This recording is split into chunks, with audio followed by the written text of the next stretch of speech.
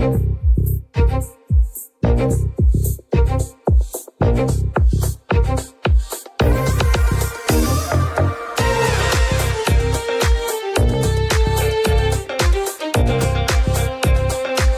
to Super Entrepreneurs Podcast. Today we have with us Marcus Chan. How are you, Marcus? Oh, I'm so good. It's my pleasure to be here. Thank you so much for having me on. Oh, my pleasure. And thank you so much for taking the time. And what are your plans for the holidays? Super low key, you know. So we're staying in town. My in-laws are right down the way. So we'll pop over there, we'll see the family. We'll keep it pretty low key. Yeah, I just realized I said that, and then by the time this is aired, it won't be Christmas anymore. I should have done that, but it's all good. It's all good. Everything is real. The Christmas spirit year round, then, whenever people listen. Yeah, always. When you feel good all year long, right? That's right. Exactly right. So what we always. You're a huge famous guy, right? But I still want to allow. I want you to introduce yourself in your own words, and we always like to do that because the way you can speak about what you do and where you're coming from and all that is way more powerful than me just reading it, right? So go ahead, please. Sure, absolutely. So I'm Marcus Chan, founder of Venly Consulting Group, and we work directly with B2B sales professionals, helping them earn an additional $50,000 to $100,000 more in sales commissions and bonuses every single year. Now, I ran this business now for just over 2 years, but before this, I was in corporate America for over 10 years, about 14 plus years. And I started from the very bottom, B2B sales. It was actually one of the worst reps ever. And I was really fortunate to actually get promoted 10 times in 10 years. Had some pretty cool success. Got to the point where I was leading a sales force of over 100 plus employees, doing 9 figures plus a year in revenue. And that was a lot of fun. And then eventually I made the leap into entrepreneurship. I started as a side hustle initially, and then made the leap into full-time entrepreneurship back in September 2019. And that was a really scary leap, but a lot of fun. But we've been running this business now for over 2 years, been really fortunate, made tons of mistakes, had lots of fun doing it. But in just over 2 years, we've been over 300 plus clients. We've been featured in Forbes, Entrepreneur, Market Watch, Yahoo Finance, Salesforce, LinkedIn, a lot of places like that. But we've been really blessed to have done this in such a short period of time. And we're lucky that we found you too, is that we have to thank our podcast manager, Ken. And he's probably going to be watching this. And, he's the guy who finds the talent, and he did a good job. Well, I appreciate it. We'll see. We've only just begun this interview, so we'll find out. No, man. Downhill from here. No, man. I'm checking out your graphics. You're on point. I'm checking your copy. I'm checking no. I know you got it going on, and you actually taking that leap into entrepreneurship. That's what I'm very fascinated about. And that's what I want for a lot of people. I want them to leave the 9 to 5, get into entrepreneurship and do it the right way. Absolutely. And so glad that you took this leap. What exactly happened that made you do this, this huge shift? Yeah. So I wish I could say it was like suddenly overnight. I just, it's just handed my 2 weeks in, I quit, and it has a huge epiphany, and it was amazing success overnight. Not the case. So the truth is, so I grew up with a family of immigrants. My parents were very, very poor. They came to the U.S., escaping the communist revolution in China, and they started a restaurant. So they actually were entrepreneurs growing up, and we grew up very poor. So I saw this life, man. We grew up very poor, not having much, working 80, 90 hours a week, nonstop, crazy hours, and making very little money. So for me, I'm like, there's no way I want to be an entrepreneur. That was like, there's no way. I'm going to go get a good job. Now, obviously, I'm Asian. If you're watching this, I did not become a lawyer, a doctor, or an accountant, or anything like that, right? So I went to B2B sales. Now, when I went in my corporate career, I really enjoyed it. Like, in fact, I was just doing my thing, having success. It was really cool, making tons of mistakes. And I really didn't realize what I had achieved until about 7, 8 years into my corporate career. Because at this point, people kept saying, Marcus, like, how did you do this? How did you go from being the worst? How did you go from like a top performer? How did you win all these awards? Why are you writing on corporate? How are you doing all these things? And I'm like, I don't know. I just work my tail off, I think. I don't know, pretty hard. They're like, no, it's more than that. Like, you should write a book on this. I'm like, Maybe I should. So this was like this is 2015.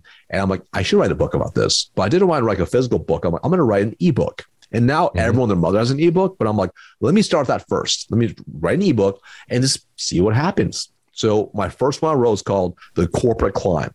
How I can promote 10 times in 10 years. So it was actually in like 8 years, but sounds better 10 times in 10 years. So launched that, and I remember overnight I made $9.95.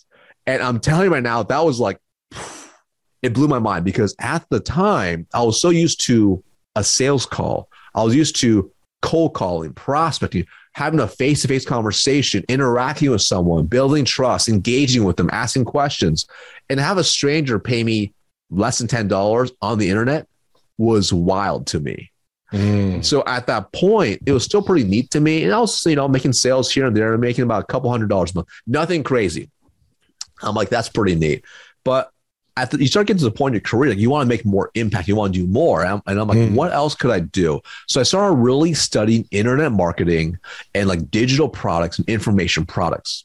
And at the time, digital courses weren't as popular as they are today because now everyone has a digital course. And I said, I should create a digital course, but on what? I didn't know what. So I went and bought a program learning how to create a digital course, how to monetize it. And I started really thinking, what do I get asked a lot of questions on? And the most common question I got asked were B2B sales questions. Questions that I thought people would know the answer to that seemed really obvious to me that they just didn't know. People that have been in sales for years. And I said, what if I was able to build something for me?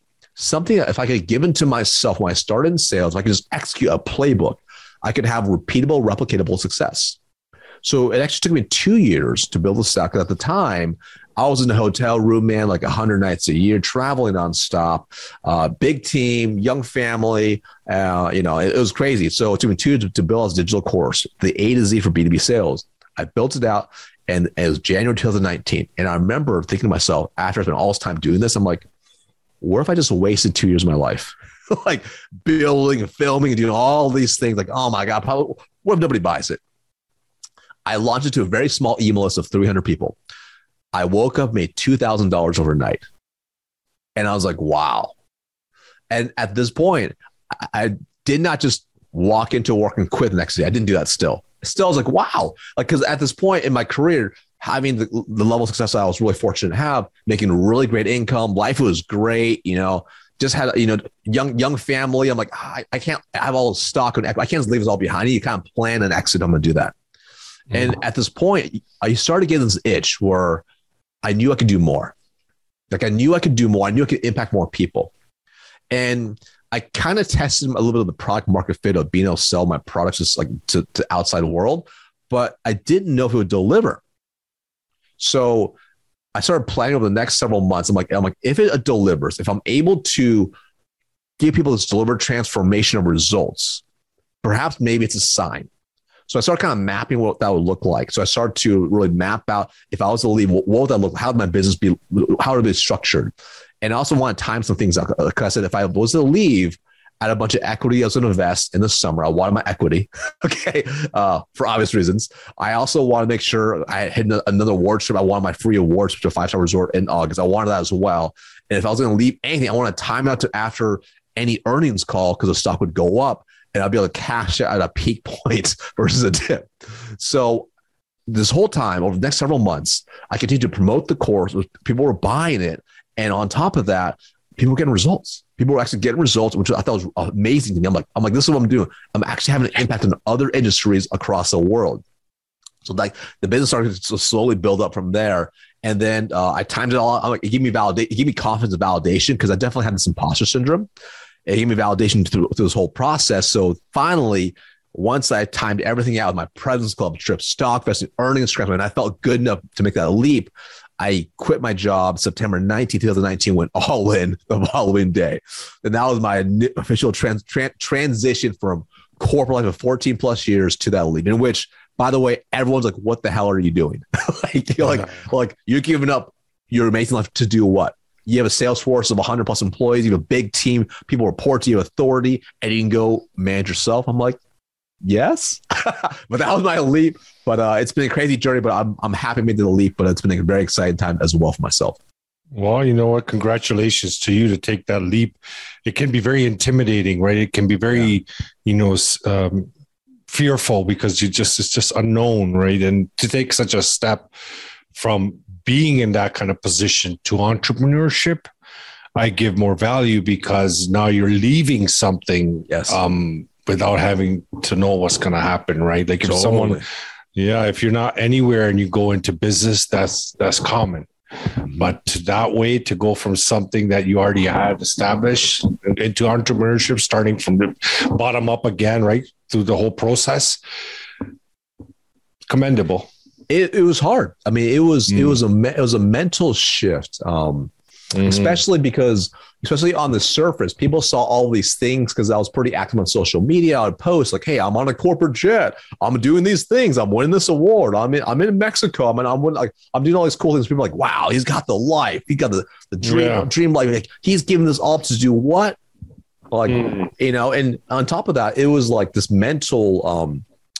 It was a hard mental shift for me personally as well, where you go from like, I knew I had all this reputation in my company and also had a great reputation, to going to the world where nobody knew me. Like nobody cares. Like who's this guy? No one would care. I knew no one would care about my past success. Nobody cares. Like one company, don't care. Your results, don't care. It's more like, who are you now and what can you do for me? So I knew that's a whole thing. On top of that, I knew the other barrier I would run into would be, because the companies I had owned for two major companies, both were very conservative. So they really didn't like if I was posting anything about my side hustle at all. So I would never post anything about that. There's a lot of corporations that do that, right? Yeah. Oh, yeah. They were clients. They would ask me like, "Oh, what are you?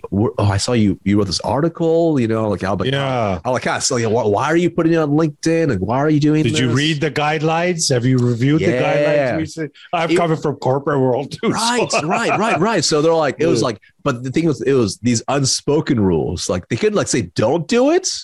Yeah. But they would like highly discourage it. Yeah. So I had to start over with that too. Yeah. You had to start over with that as well. And then for you, this whole program that you do, right? Mm-hmm.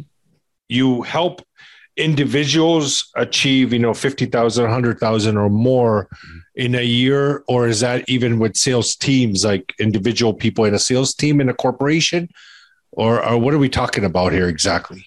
Great question. So one of the things was I knew when I was entering into the space, the sales coaching, sales training space, there's a couple of different approaches people can go into. Either number one, you can go and target the companies in which you're working directly with the sales teams and helping them, coaching and training them, developing them and do these things, or you can go after individuals. Now, most people in the space that I'm in, they go after the companies. Number one, because typically it's obviously a way bigger ticket because you have a sales team of 50 to 100 people. It's bigger ticket. Yeah. The downside is it's also more competitive, right? The individuals, it's like there's tons of them, way bigger market, but harder to sell into because most of them are unwilling to pay for their own development, training, and growth. So I knew when I left corporate America, I knew I wanted to go after individuals. And the reason was because of this. When I was really thinking about why I was looking to make the leap, it wasn't about the money. I was making phenomenal money, right? It was about the impact and legacy. And what I was really what I was seeking now is to drive more impact and legacy. And when I was in corporate America, I had my sales team, but they would also fly me to corporate and I would train other teams as well. And that was really fun. But I always knew amongst the 100 people that I flew in to have me train that weren't on my direct teams or everyone else's teams, I knew 10% of people would take action and get amazing results. I knew 20% of people would say, "Marcus, that's awesome. That's great. I'm going to do it." Maybe they won't. I knew the other 70% would not take any action at all. So I knew when I started my business, if I was going after companies, I'll probably run into a similar number, if not worse numbers, because frankly, like they don't know me. At least at the company, I had company credibility because I've been there for years. Outside, I'll just be some other sales trainer coming in, doing a training who probably never carried the bag, never did the job. And for me, that's not what it was about. For me, it's about impact. So the way I do it now is I target 100% B2B sales professionals, individuals who are carrying the bag. They're out there making cold calls, selling to all types of organizations, and they have their own quota to hit, and they have to deliver a number. Now, as a side effect of my marketing and what I put out there, I also pick up corporate clients as well. I actually don't prefer them. So I tell them an exorbitant amount that I charge, and some will still pay it. I'm like, oh, I guess I'll do it. I do it because they're willing to pay it, but I really don't prefer it just because I know, like, when I work with individuals, we get insane results. When I work with the teams, some of them will get results and some just won't pay attention. Right. So like even with the companies that I'll work with, I'll do the teams, but I'll do like keynotes and stuff, which are great, sales kickoff events or whatever. That's fun for sure. But I still prefer the individuals, because when the individuals are handing over their hard-earned money, they are mentally drawing a line in the sand that they're committed to a better version of themselves. And when they draw a line in the sand, they're going to actually take results or get results. And when they get results, their life will change. Yeah, they're invested more, right, into their future. And for you, for your program, what would you say percentage-wise when you train these individuals? What percentage is strategy and what percentage is mindset? It's actually a large portion of it. So it's a combination of really all the above. So the way the program is set up is, so I give them a few parts of access. Number one, we have a course part, which is like step-by-step, A to Z. It's like the original version I built out, I've redone it 5 times. So it's got better and better and better with each iteration. So it's like, it's more and more robust, more detailed as I've gotten feedback. That does a lot of heavy lifting for me. So that covers all the core stuff. The first sections are all mindset and routine. Mindset, routine, getting the right belief system in place and thinking about the things the right way. And it's all step by step. And then they have context in which they have group coaching calls with me and also one-on-one access to me via Telegram, in which there I'm giving them more context as well, guiding them. Sometimes it's mindset shifts, strategy shifts, different ways of thinking, challenging certain beliefs that they have. For example, they might say, I saw this framework for the phones.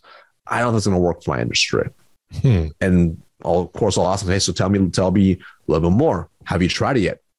Well, no. So how do you know it's not going to work? Like, I guess you're right. I guess you're right. Yeah. I guess you're right. Yeah. So it's learn to teach them also how to think is a big part of the process as well.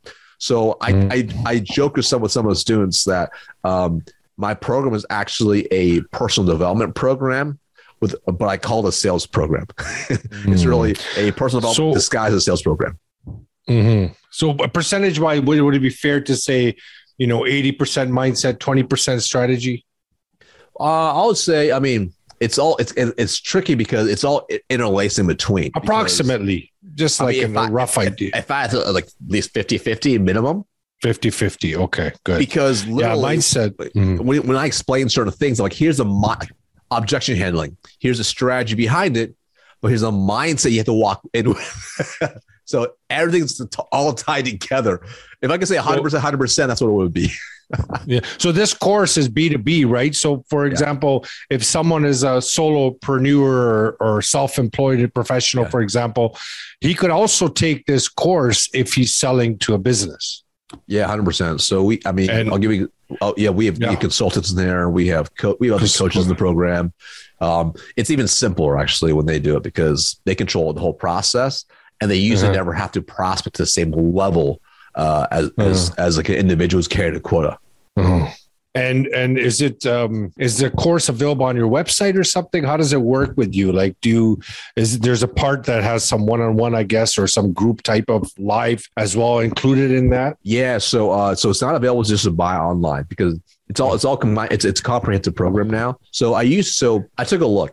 And, initially when I did the course by itself, like a couple of years back, the very first version of it, we had a pretty good success rate. I would say at least 50% of people would have some sort of result, which is great.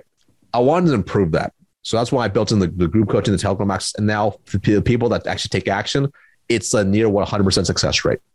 So this is why it's so valuable. We build it all together. So people that want to work with me, they apply to work with me. They talk to someone on my sales team. And then if it's a good fit, then we'll enroll them into our program. Good. And for the presentation, for example, when someone goes into a presentation, what do you think for actual connection with the prospect to actually connect with them? how important is that? Like when during the presentation, when a lot of salespeople, they go in with the benefit dump, right? They just tell them all the good things about them and what they do and everything. Obviously your training helps with that, right? To get them out of that mindset. But how about connecting with the prospect? How do you, any recommendations on that? Is it important in the process of sales? 100%. So if they don't trust you before you present, then your presentation is like talking to a wall. There's usually a very high level of skepticism. So as part of what I teach, I call the sales code selling system, in which the code stands for connect, open, direct, and expand. And when you're in the process, the mistake I find a lot of salespeople make is when they're in that meeting, first meeting, and they ask maybe a couple questions and they want to go and present and feature dump. The truth is if you run a proper discovery call first before you get to presenting or pitching, you can actually eliminate many of the objections on the front end. And the prospect will actually tell you exactly what's most important to them. So you can actually show them how you can help. And this way, you're actually presenting things that are actually relevant to them that actually will help them. And I'll give you a good example. So it's like this. So I remember, a few years ago, I was looking to go buy a car. All right. So I went down to the dealership, I was looking at different cars, and the salesperson comes up to me and starts pointing out certain cars and saying, "Hey, look at how fast this car looks. Look how awesome it is. Look how sporty it looks." And I'm like, that's great. But to me, that wasn't important. For me, I just want a sedan so my family, my kiddo can sit in there comfortably, right? I didn't care about the speed. I didn't care about the 0 to 60. I didn't care about the... He didn't ask questions. He didn't ask any questions. He came and started just pitching to me all the amazing features that he found attractive. But majority do that though, right? Majority do that. If you look... Majority do that. So I equate to, it's kind of like trying to sell steaks to a vegan. Doesn't matter how good those steaks are. They're not going to buy. It won't matter. Yeah, you didn't care about speed. You don't care about 0 to 60, right? Yeah, I didn't care about spoil them. All I care about, hey, is it look pretty good? Is it comfortable, right? Maybe he looked at you, right? He made a perception. He just made some assumptions based on what he saw, right? Yeah. So that's why the key is, like, for a presentation, if you want to do a really good presentation, you ask the right questions up front. Yeah. So by the time you actually get to the presentation, they know you have a solution that can actually help them, even though they don't know what it is, but they're excited to see it now because you clearly uncovered their pain points, their desires, and where they want to go. And now you show them things that are going to help them get to that point. So they feel connected to them. Majority of the time, salespeople just feel, or prospects don't feel that person knows them or trusts them enough. Yeah. So then they're not willing to make a purchasing decision, making an investment, take a next step with them because they don't see the value quite yet. They're like, oh, this is just in the canned pitch to try to get me to buy. Yeah. That connection is everything, right? Like that, 100%. How do you people do business with people, right? Is the product might be good, but if there's no trust, like you said, no connection, then that body doesn't take action, right? To take out the pen and sign on the line. So I think about it's like this. It's because trust is the magic word here. So yeah, I imagine it's as if you went to the doctor, if you have a brand new doctor, maybe you're feeling a little bit sick. Doctor comes in, takes a look at you, doesn't ask any questions, says, "Here, you need to have the surgery. Come to this operating room right now." You'd be like, "No way! I'm not going to get operated right now. Like, I'm going to get my spleen cut out." I came to get a blood. I came to get my blood pressure tested. Right. So exactly. So versus a doctor who's asking you questions, checking your blood pressure, checking your symptoms, maybe running a few tests. Then when they recommend something, whether it's a surgery or whatever, you're more open to the idea. But the more you trust the doctor, the more you trust their opinion. That's what it is on how they're going to solve your ailment or your issue.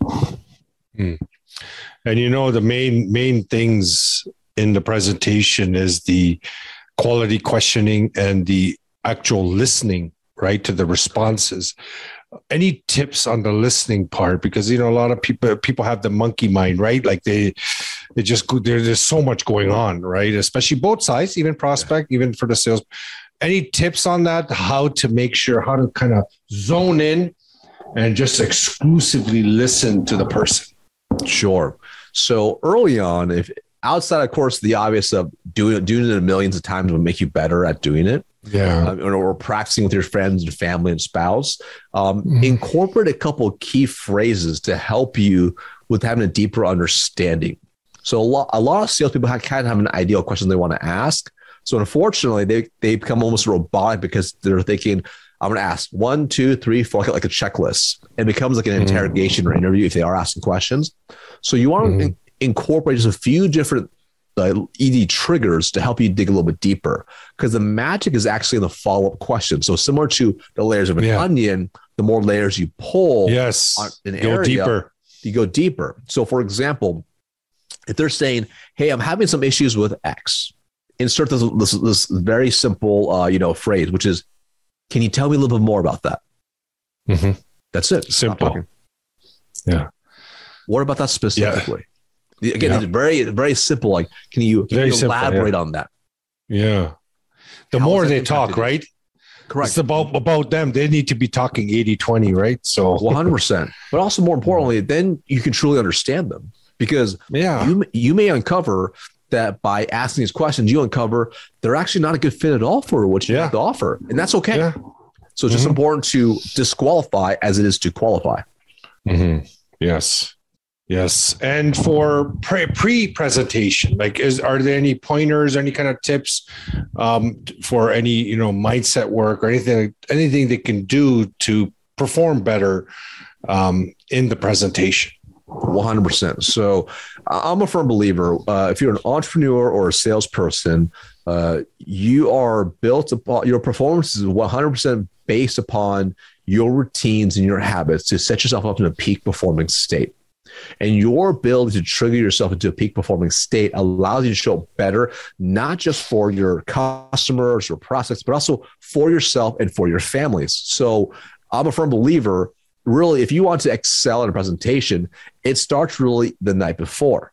So obviously you can prepare and do research and all of that's really important. But for example, proper night's sleep. Are you getting proper night's sleep? Because if you don't have a good night's sleep, you're not going to feel good the next day. That's very simple. In the morning, are you getting your blood flow moving? Are you doing some sort of physical exercise to get your blood moving and flowing so you have more oxygen pumping into your brain? Also, are you eating a proper diet? When you eat improperly, it impacts how you think and how you perform. If you don't eat anything, that also impacts how you think as well. So, for example, if you wake up and nothing against having a giant breakfast burrito, which I love, eat a giant breakfast burrito. Oh, yeah? And then you go and start running to sales calls. Like, you're feeling a little sluggish right after. You're not feeling, you're not on your game. And the truth is when you eat super clean, you process better and faster as well. So, for example, I have one cheat meal a week where there's no rules and there's tons of sugar and salt and everything else in that meal. I always can feel the next day how number one, I slept poorly. I look at all my stats in my Oura ring. I've had terrible sleep. It's never usually good. And also on top of that, I don't process as quickly. I'm not as sharp. I'm not as fast. I'm not as able to adapt on the spot. It's all based on the diet that I fed myself. On top of that, in addition to what you feed yourself, your body, what do you feed your mind to set yourself in a peak performing state? So if you are watching the news or reading the news all morning before you start your day, I'll tell you right now, you're poisoning your mind with things that are not going to serve you. You're simply getting biased information from whichever channel you're watching, whatever feed you're reading, you're getting biased information regardless. Doesn't matter what side you're on. That's just the truth. So instead, consume things that are going to feed your mind and make you think and grow. Listen to a great podcast like this. Reading a great book. Things are going to feed your mind. So you're feeling mentally, you're feeling physically good. You get sleep. Your diet's feeling good. Your brain's is proper. You can do affirmations if you want. You can do visualization if you want to take it to the next level. Do all those things, but now you're actually showing up proper to be able to give yourself the best version of you that you deserve for yourself and for your family and for your customers as well. Yeah, I like your answer, Mark, is because you're encompassing everything, right? Like you're encompassing the physical, the intellect, the spiritual. Like you're actually putting it all together the night before. Correct. Right. So that's a it's the combination, right? And people forget that. A lot of people are just mindset. Some people are just gym, or, like, so it's a nice balance is so important. So important. 100%. I actually call it I call it the M5 system. If I have my M5 system dialed and it's built into a habit every single day, it'll set me up to perform at a high level. So number one, mind, which discusses that to fill things in your mind, the right stuff. Number two is matter. Am I doing things that serve my purpose? Things that actually truly matter. Three is muscle. Am I physically working out so I'm feeling good? Money, right? Am I doing things that's going to generate income? Am I making sure my finances are dialed, which is really key? That limits the key stress many people have. And then the last one's marriage. So it's not just marriage to your spouse, but if you treat the relationships in your life, everyone, as if you were going to have to marry them, are you truly fulfilling your part of the bargain as a good friend? Right. And when you start thinking at this level and you really incorporate this kind of M5 into part of your life, you are able to operate at a higher level and a rhythm than most people are going to do, because most people are not thinking this way. Most people live unconsciously. They're unconsciously going through their life versus being conscious about their behaviors, their actions, their minds, and their thoughts. Because when you think this way, you can shift up to a better result by operating at a different level than most people are willing to do. Yeah. I had such a huge transformation ever since I just became more conscious of me, like my conscious presence, and I live my life like that now. And it transformed the quality of everything I do. Everything is just, it feels like it's coming from somewhere else. Like it's not even here, it just feels so powerful. You're spot on. You can't even explain. Yeah. You can't even explain, like words can't explain that feeling, but that just knowing where you are, and especially in sales presentation, other thing, everything transformed. My podcast interviews have transformed. It's so important, I believe in today's time, it has become a competitive advantage to be present in the moment. Yeah, and it's one thing. And nobody's perfect, so I'll give you an example. So I'm always trying to work on this as well. Especially with my kiddo, try to be present, not be on my phone, not be on an iPad, not be on a laptop, I've done it too. Being present, or sometimes you see it where it's if you ever just go on a walk and you don't bring headphones, you don't bring your phone, you don't bring it, you just walk, and you're just like wow, the air smells so good. It's like so beautiful outside. You can hear the birds, you can see you can see all these things that are already there, but now you're actually aware. It's so wild. But this is something I'm always trying to work on. It's hard. It's hard to do consistently, but this is why we have to practice every single day. Yeah, it's part of my thing. Like I cannot do it, and I know what you mean, because sometimes your life gets busy and you forget to do it. But I find there's so much power and quality and energy and life and everything. Ever since I started living like this, like you said, there's things you don't notice. I never noticed. Like there's so many things that I'll come across. Like, oh my God, like where was this? What kind of, you know what I mean? It's just so it messes you up, because you say, what the hell? Where was I living at? Right? Totally. Basically, I was living in my mind. Right? True. So true. Yeah. Well, you know what, Marcus, is great that you took the time to meet here on the show. We always like to ask our guests, what their inner superpower is. That got you to this point? Great question. I would say discipline. And it's one of those things where, I thought about over time. The truth is I've usually been the worst at most things I started at. And I think about, even as a kid, I actually grew up with a speaking impediment. So I didn't start speaking until I was 4.5 years old, with the speech therapy for years. And I really struggle with speaking. In fact, it still kicks in today, my speech impediment, in which I stuttered, I slur, I stumbled. It still kicks in even today. This is years later. So, but one of the things that helped me overcome that was being disciplined to the exercises they had me do. I consistent. I remember they made me wear this silly puppet glove and tell stories in my hands. And this really forced me to practice saying certain words and do those things. I think about when I first learned how to swim. I was the worst swimmer. In fact, I failed all the swim classes. And most kids pass by 5 years old. It took me until 9 years old to pass those classes. And finally, I passed all the swim classes. I joined the swim team begrudgingly, and I was the worst swimmer on the team.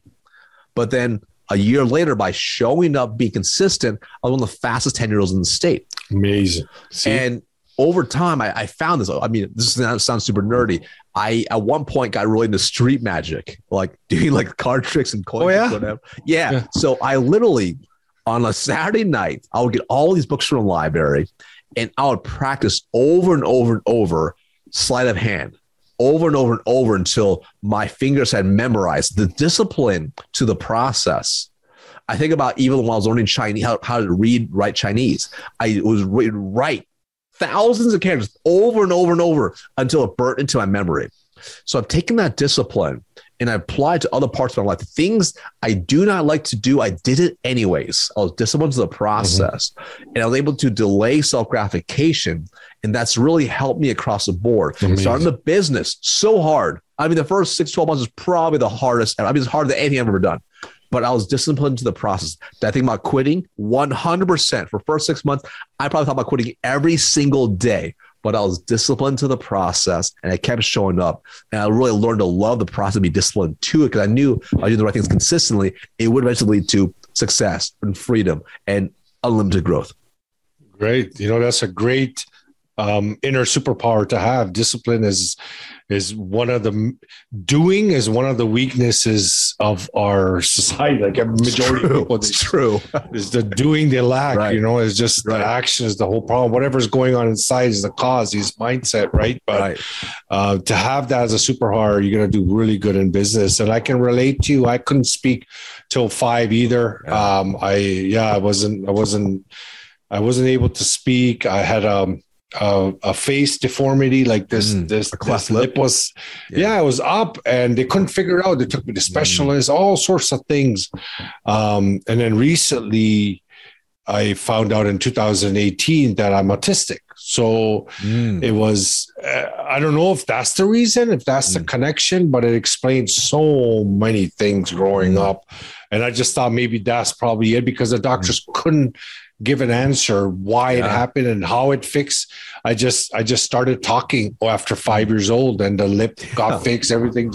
Wow. It was like I was put on pause or something. Yeah. Yeah. Same here. Yes. Yeah. Amazing. All right. Marcus, thank you so much for again taking the time to come on the show. It's an honor to have met you. I made some of the best friends through this show. So I'm hoping that you'll keep in touch. I'm in Toronto here in Canada. If you ever need anything, just let me know. I'm pretty sure I connected to all your socials. If I didn't and you see me somewhere, just add, and I'll see your content and try to be engaged on your stuff, on your work. Absolutely. My pleasure. Thank you so much for having me on.